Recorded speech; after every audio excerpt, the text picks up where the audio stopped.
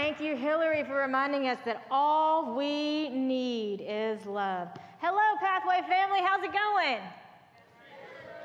It's so good to see you here and online. If you happen to be new at Pathway, we do want to say a special hello to you. If you're tuning in for the first time online, please let us know in the comments using hashtag #NewAtPathway. I do want to tell you up front, if you're visiting, we are not a perfect community.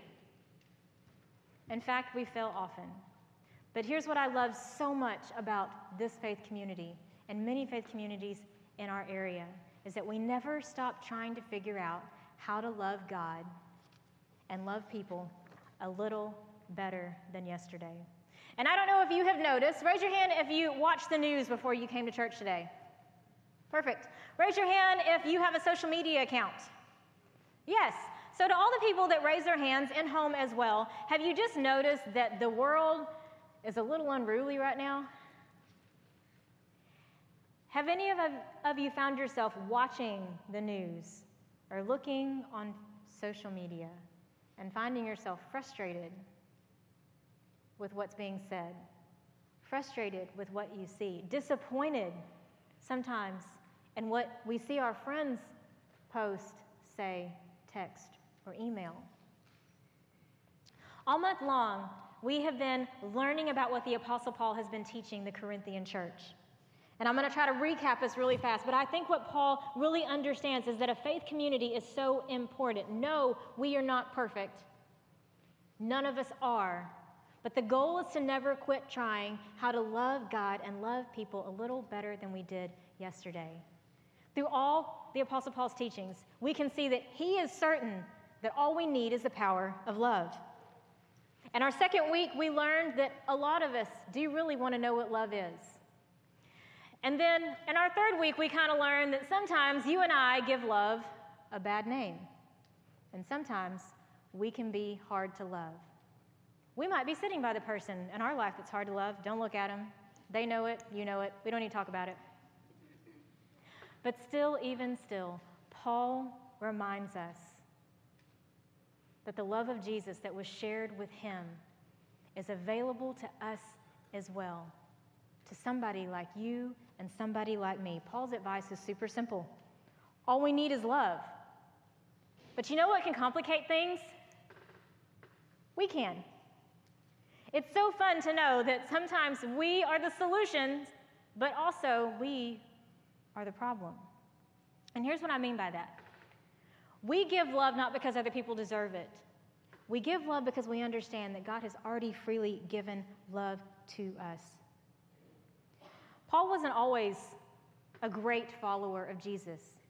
If you've read anywhere in Scripture about Paul, also referred to as Saul, this is his Hebrew name. And in fact, it's such an interesting read. We put it in your message notes that you can find on your app. We put his early life down at the very bottom. And we are going to dive into 1 Corinthians chapter 13 and really go through verses 8 through 13. But I love Paul as a writer because I love what he is saying. He's given us very clear instruction, but he's also showing us how to bring people along. Paul got a lot of things right, but in the beginning he got a lot of things wrong.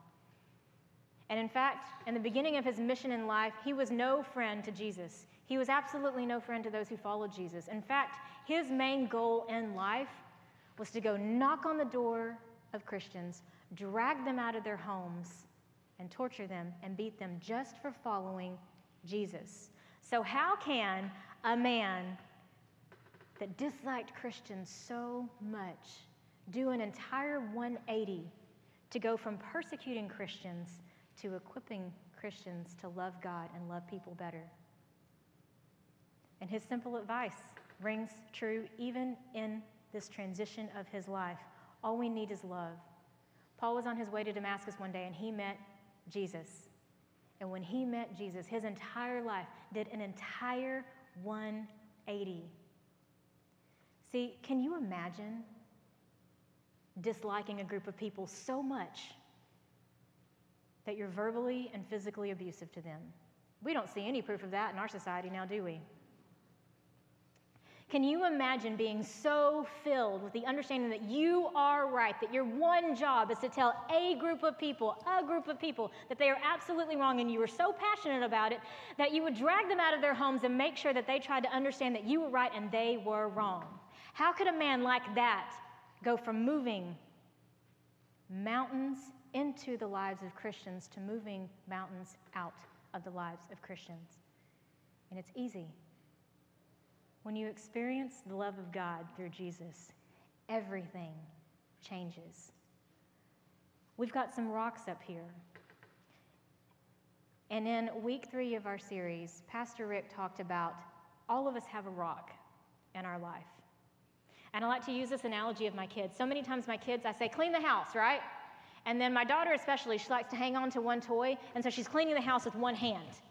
And I'm like, you would be such an effective cleaner if you just put that one thing down. And then when I say things like that, I hear God saying the same thing, like, Cheyenne, you would be such a more effective human being to love God and love people if you would just let go of some of the things you're hanging on to in your past or in your current situation. Some of us have visible rocks in our lives. Some of us have rocks that we can't even see. But we exist in the middle of what was and what is to come. And again, I love how Paul writes this.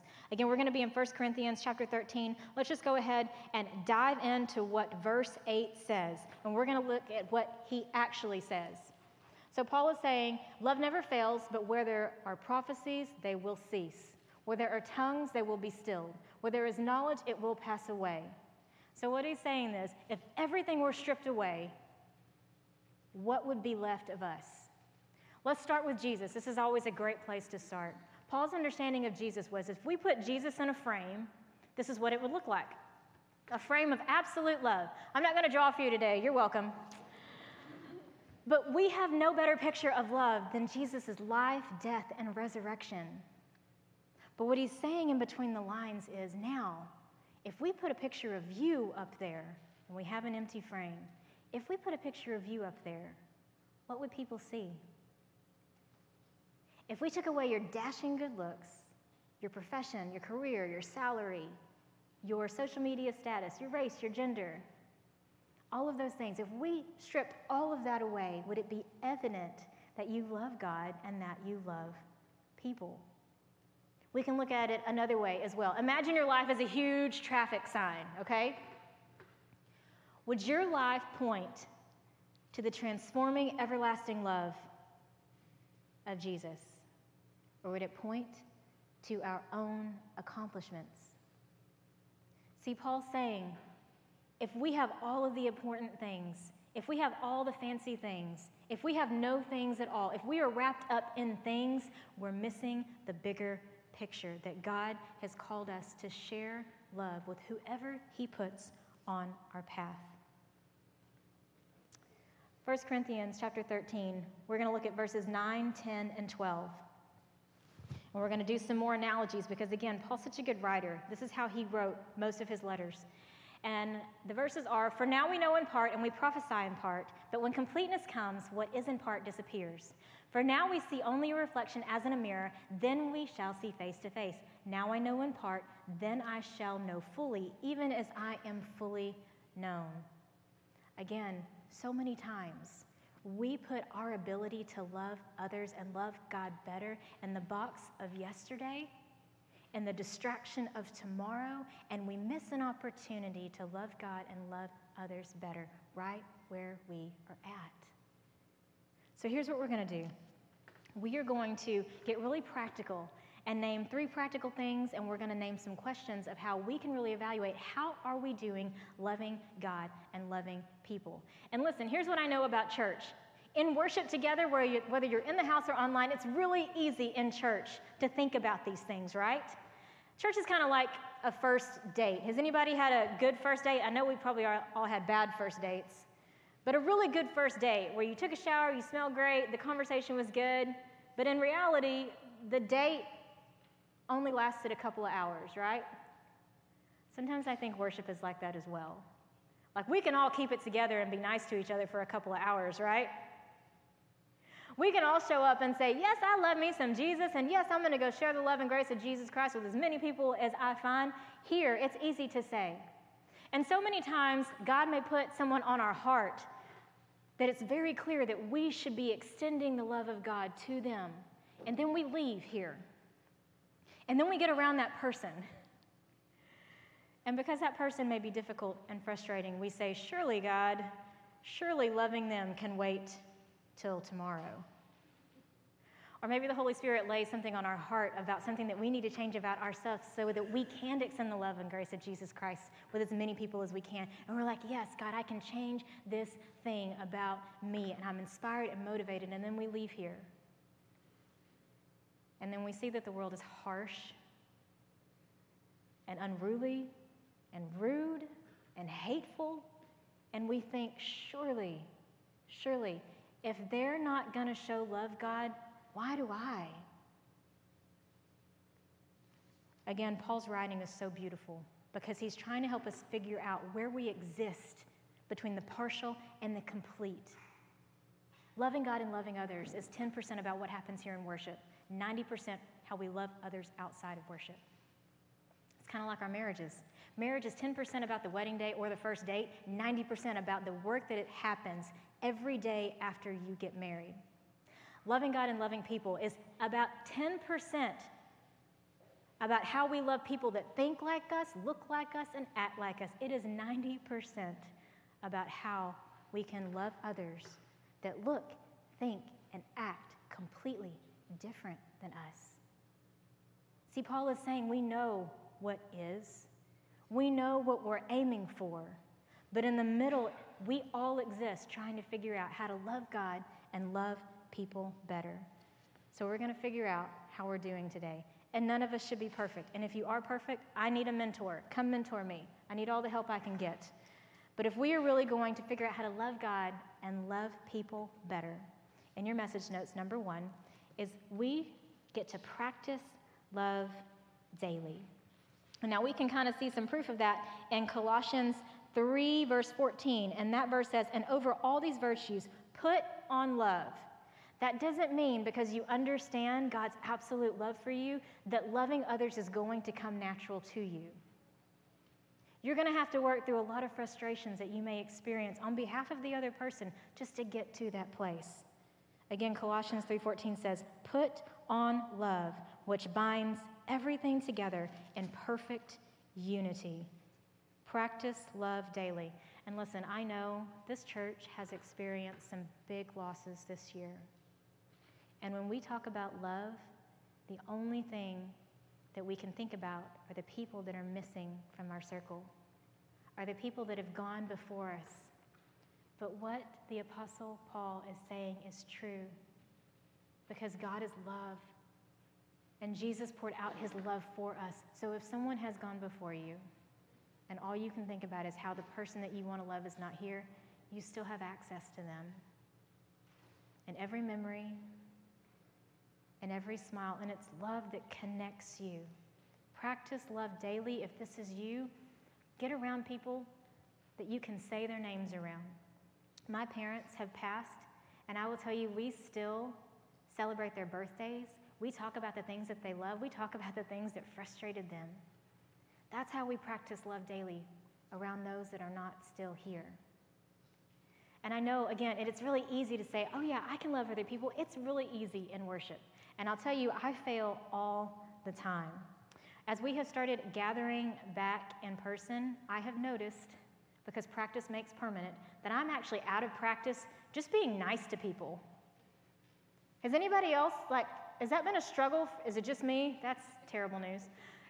Okay, so I'm the only one that's having trouble just being nice to people, even though I love people. The second week that we were back in service, these offering boxes over here on the side of the wall really caused me some discomfort. I was trying to help a friend find this offering box, and when I walked into the worship space, I had a few friends standing there, and they were like, oh, I bet Cheyenne can't even see that box. And then my second friend was like, can she even reach the box? I'm standing right there. And I was like, okay, I'll let them figure me out on their own. And then as my third friend came down and knelt down to give me a boost, he said, here, Cheyenne, let me give you a lift.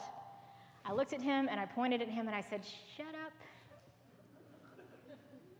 And I walked away, and as soon as I walked away, my heart sank because I understood that I missed an opportunity to share the love and grace of Jesus Christ because I had brought my outside frustrations into a moment that God had provided for me to share love. Am I the only one that does that too? So many times the world comes in at each side of us, and when we get squeezed, what comes out reveals the character of our hearts. And in that moment, it was not love. I waited for my friend to come out of the Ark worship space, and when he did, I was like, "Hey man, you remember way back in the day when I pointed my finger at you and told you to shut up in worship?" And he was like, "Yeah, I remember that." It's like, "I'm so sorry." See, we get to practice love daily, but when we get it wrong, it's important to practice making it right as well. And if we find ourselves kind of in messy relationships, whether it's we always seem to be working for a boss that's not good to us, or we always seem to find ourselves in a relationship with the person that doesn't understand us. If we find ourselves in any messy relationship, I would ask this question, and it's in your message notes. Maybe this is a question that we need to wrestle with. What is love to me? And we can find 3 different kinds of definitions of love in Scripture, and here they are. The first one is philia, and that is referring to friendship. Eros is referring to romantic love. And here's what's happening in those 2 relationships. Sometimes you and I can mess those up a lot, right? But in philia and eros, we are giving love in hopes that it comes back in return. When we are angry or upset, when we are talking about a philia type of relationship or an eros type of relationship, we are withholding love from the other one in hopes that we see it in return first. The Apostle Paul is not talking about these 2 types of love. And in fact, in many of the letters that he writes to many churches, he is talking about agape. And agape is a Greek word that you can find in 1 Corinthians chapter 13. It is about the unconditional type of love that God has for us. And what happens is that we give love not because the other people deserve it. We give love not because we have been given it into return from our peers. We give love because we have been filled with love that happened 2,000 years ago on a cross. Our responsibility is simply to give it away. And I will tell you, if you have a family, love is first shaped in your living rooms. And this "what is love" question is so very important because if you seem to find yourself in messy situations, this is a great question to wrestle with. And it's a question that I've wrestled with the majority of my life. And here's what I mean by that. Here's my family when I was a baby. I was so fortunate that I got to be adopted by American parents before I was ever born. And when my mom held me for the first time, she said, "I'm going to spoil you rotten." And she did, and I'm still rotten. My husband gets to put up with me now. But love looked so different as I was growing up. The understanding of how we love others is shaped by others. This is why a faith community is so important. No, we don't get it right all the time, but we sure are trying. For me, love in my home was very conditional.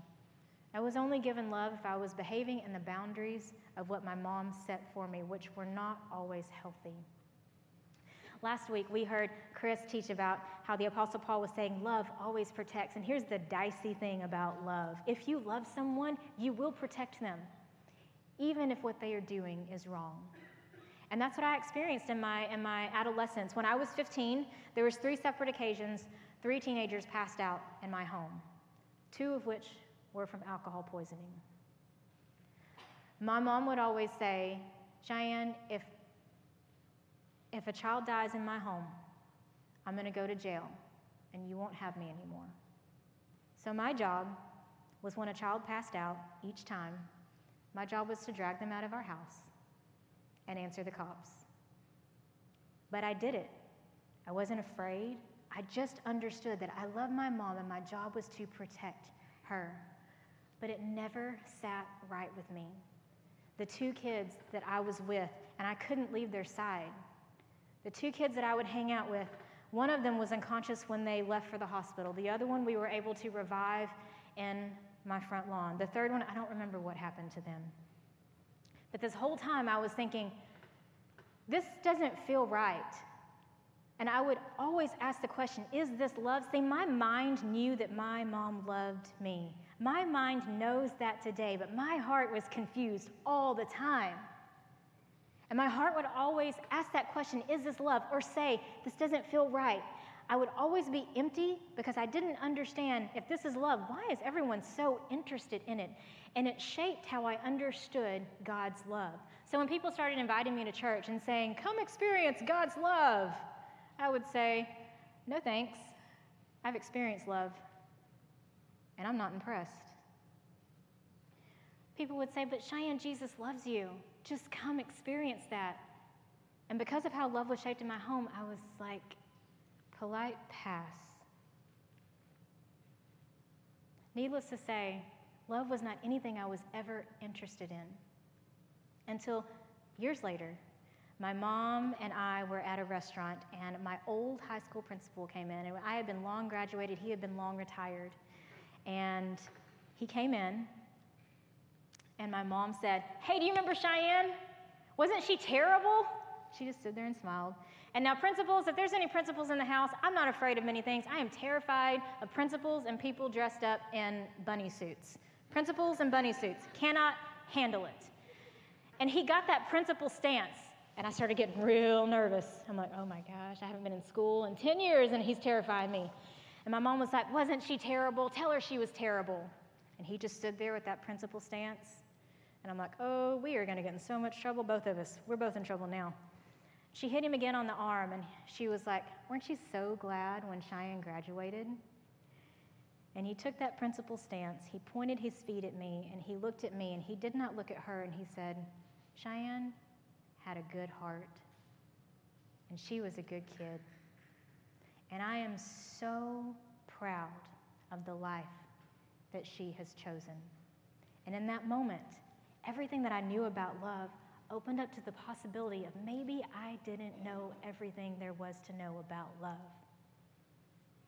And if we are going to figure out how to love God and love people better, it's important to be a little choicey about who we choose to pour into us.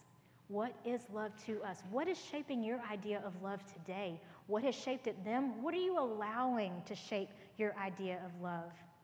Is it about God's encompassing, transforming love, or is it limited by the scope of your own broken relationships?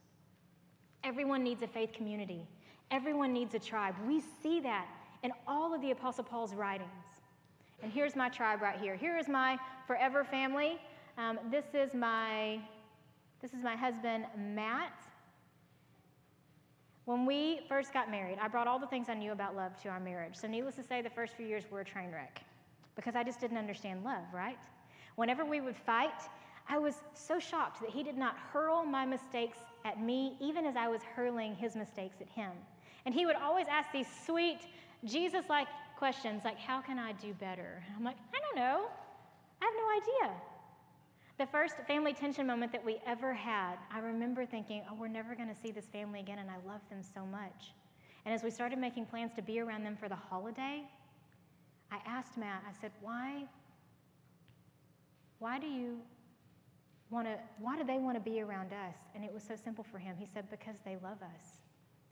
See, Matt's idea of love was shaped by his parents. They're on their 40-year anniversary right now. When Papa comes home from work, he still kisses Mia hello every single day. They understood what a transforming kind of love is. And they were able to love me and all of my difficultness through tension. How well are we doing loving through tension? Again, we can watch the news and social media for 5 minutes and know that there's tension. Are we contributing goodness into it? Or are we just contributing more chaos? 1 Corinthians chapter 13, verse 11 says this right here. I think we can put it up on the screen again. If not, I'll read it to you. But it says, when I was a child, I talked like a child, I thought like a child, and I reasoned like a child. But when I became a man, I put the ways of childhood behind me. I've read this verse dozens of times, but here's what really stands out to me. That second sentence, when I became a man, so let's say when I became spiritually mature, I put the ways of childhood behind me. I don't love the word childhood, so let's just put the word ineffective ways behind me. When I became spiritually mature, I had to be intentional about putting ineffective ways behind me. Some of us were raised by crazy families, and I will tell you that if that is you, your family loves you. They are only replicating the brokenness that was bestowed upon them as well. They are loving you the best way that they absolutely know how. I believe that 100%. However, our responsibility is not to carry on the legacy of our brokenness, but it is to carry on the legacy that God has given to us through Jesus. And if we are really going to love people and love God better, not only do we have to practice it daily, but we also have to give it away. We can see proof of that in everywhere in Scripture. It is a common theme. Matthew 22, someone asked Jesus, "Hey, teacher, what is the most important thing?" And Jesus is like, love God, love people. That's all you got to do. The most quoted Scripture in the Bible, John 3:16, "For God so loved the world that he gave." 1 John 4:19 says, "We love because he first loved us." Our responsibility is not just to be only grateful for what has been given to us through the love of Jesus, but also to share it and give it away as often as possible. And if we're waiting for someone to look like they deserve our love, we will be waiting forever. We give because we were first given. And now, if you still feel like some things are kind of getting in your way of giving away love to other people, and let me tell you, I know people can get in the way of you giving love to them. It's normal. It's humanity. That's who we are. But here's a question that you can wrestle with. In your message notes, the first question is, do I give love or do I give my opinion? You can look at your last 5 text messages or your last 5 emails, and you can see proof. Are you giving love or are you giving your opinion? How about your last 10 posts on social media? Were they building others up or were they tearing them down? On social media especially, there are so many statements that are being made in the name of unity, but they are not unifying anything. So when you post on social media, are you contributing peace into the world around you, or are you contributing chaos to a world that already knows how to do chaos on its own? Which one are you doing? Am I giving love or giving my opinion? For parents, how many parents do we have in the house? Raise your hand here in the house or at home. Yes, perfect. Here's some practical ways that we can give love away as well. Do we have any teachers in the house? Raise your hand or at home. Yes, thank you. Thank you all for doing what you're doing, navigating this crazy season. But right now, my kids are in virtual learning. So that means in a classroom, they're in a tiny little rectangle being taught by their teacher. Parents, if we want to practice giving love to our kids and to our teachers, stay out of the virtual classroom.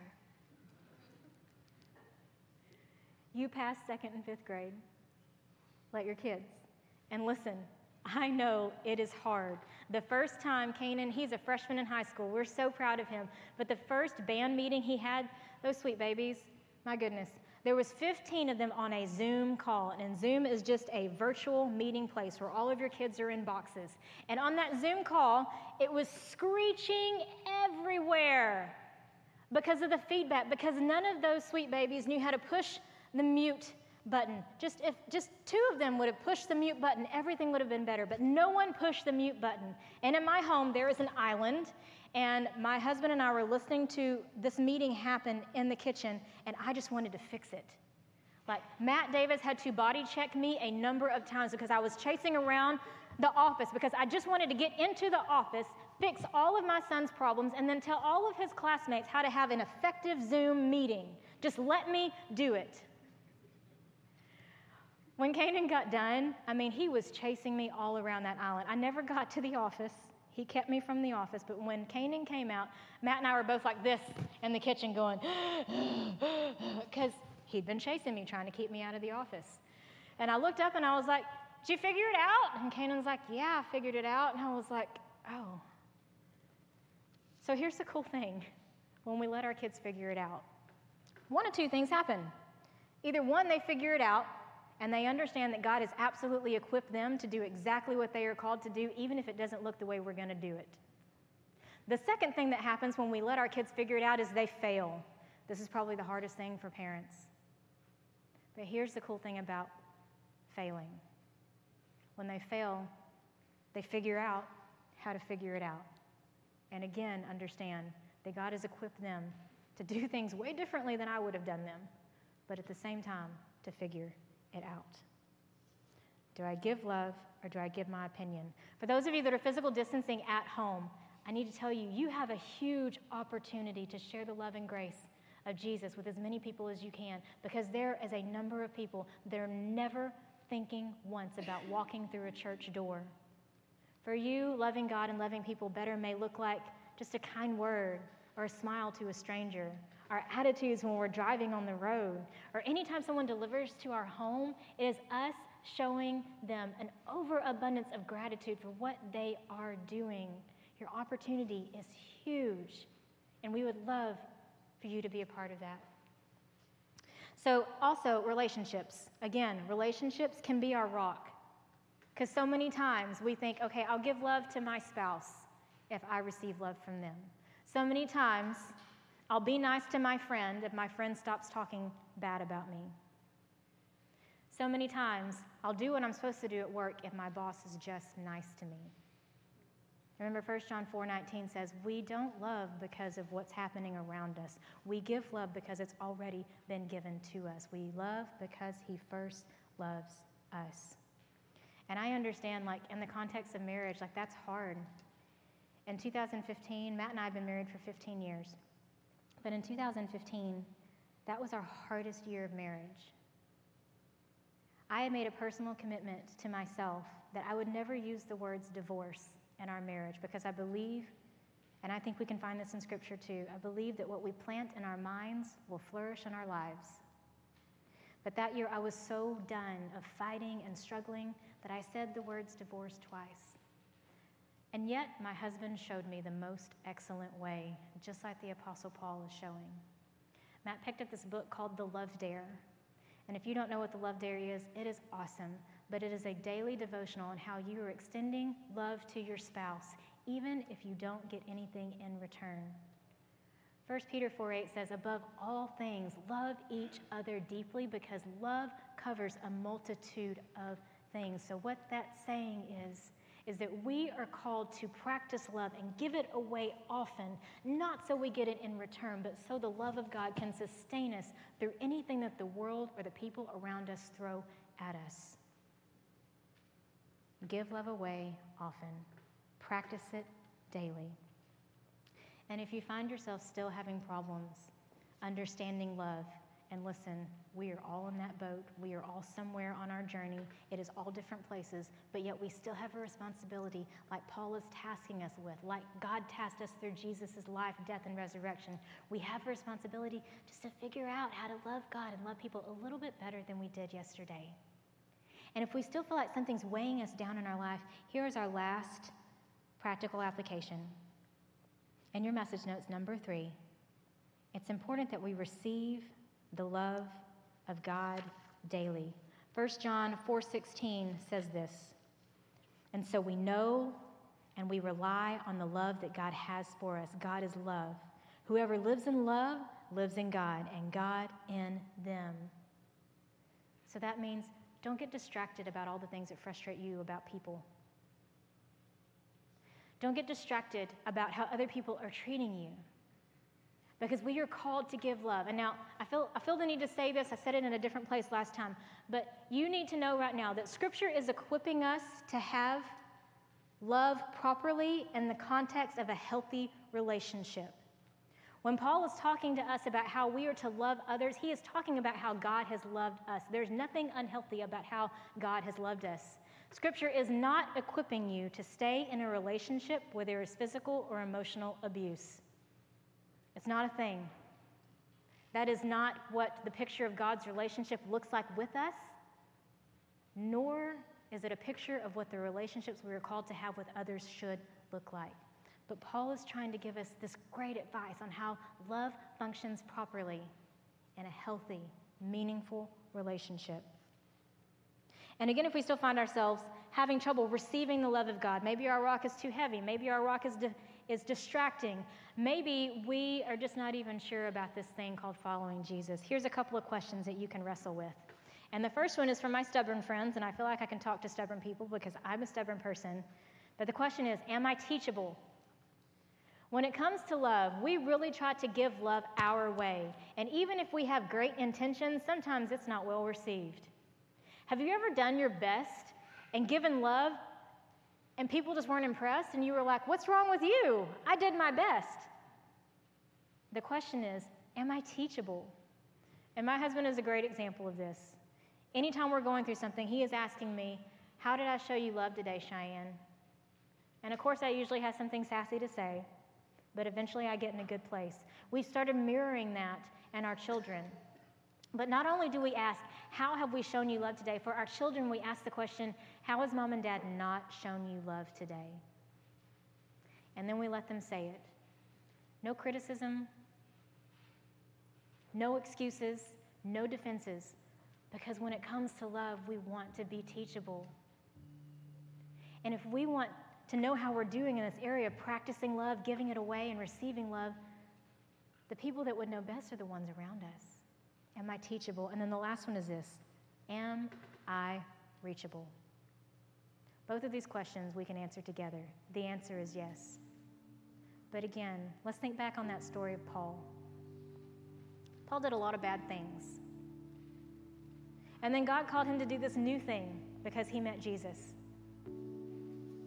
Paul could have got stuck on who he was, what he had done, where he had been, and it would have completely messed up God's mission and purpose for his life. Instead, Paul let go, and he confidently and courageously moved into the new thing that God was doing in his life. And he's calling us to do the same thing.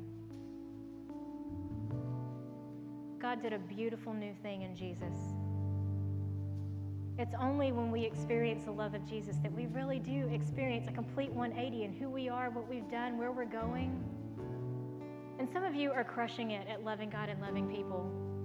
I would encourage you, mentor somebody. Come alongside someone. That is exactly what the Apostle Paul was doing. He was coming alongside people because he understood that influence can happen when you invite someone to a conversation and continue it daily. Practice love daily. Give it away often. Receive the love of God. So here's what we're going to do. I'm going to read 1 Corinthians 13:13. And then after that, we're going to practice this because I think practice is good at this. We're going to sit. We're going to be still. We're going to get rid of our to-do lists, what we're going to have for lunch, all those distractions. We're going to put it aside. We're going to rest in the presence of God. We're going to reflect on his great love for us so that when we leave here, we leave filled and ready to share the love and grace with whoever God puts on our path. Paul tells us his closing line, and now these three remain: faith, hope, and love. But the greatest of these is love. You are God's greatest playlist. So let the Word of God fill you up, so that you can share the love with everyone.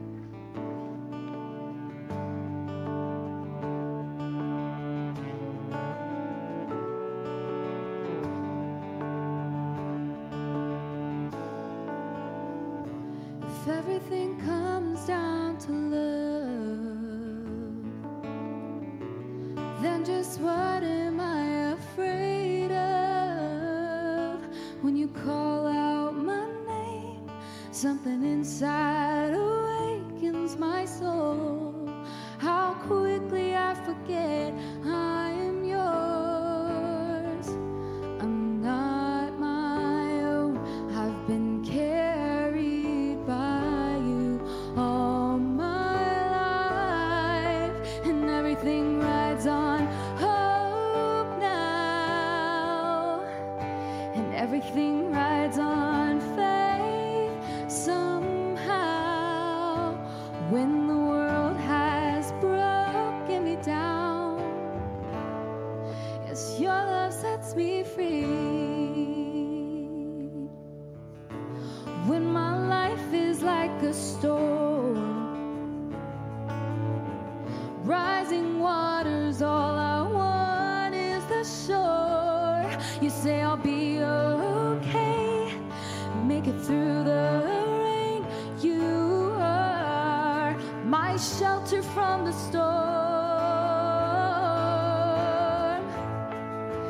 Everything rides on hope now, and everything rides on faith somehow.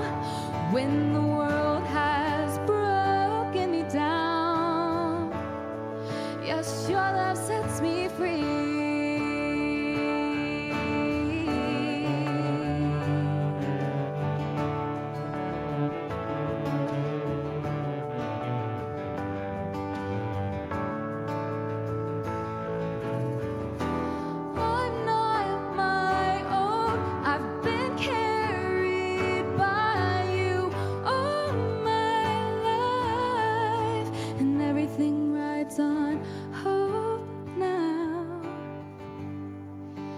Everything rides on faith somehow.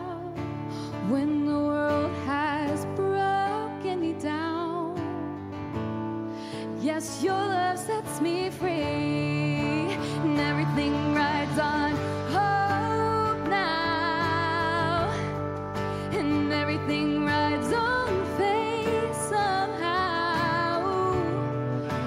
When the world has broken me down, yes, your love sets me free. Yeah. You've become my heart's desire, and I'll sing your praises higher, 'cause your love sets me free. Yes, your love sets me free. Your love sets me free. So go and live a life set free, filled by the love of God. The world is looking for a picture, a clear picture of how to love God and love people with a picture of you. See you in the crossing.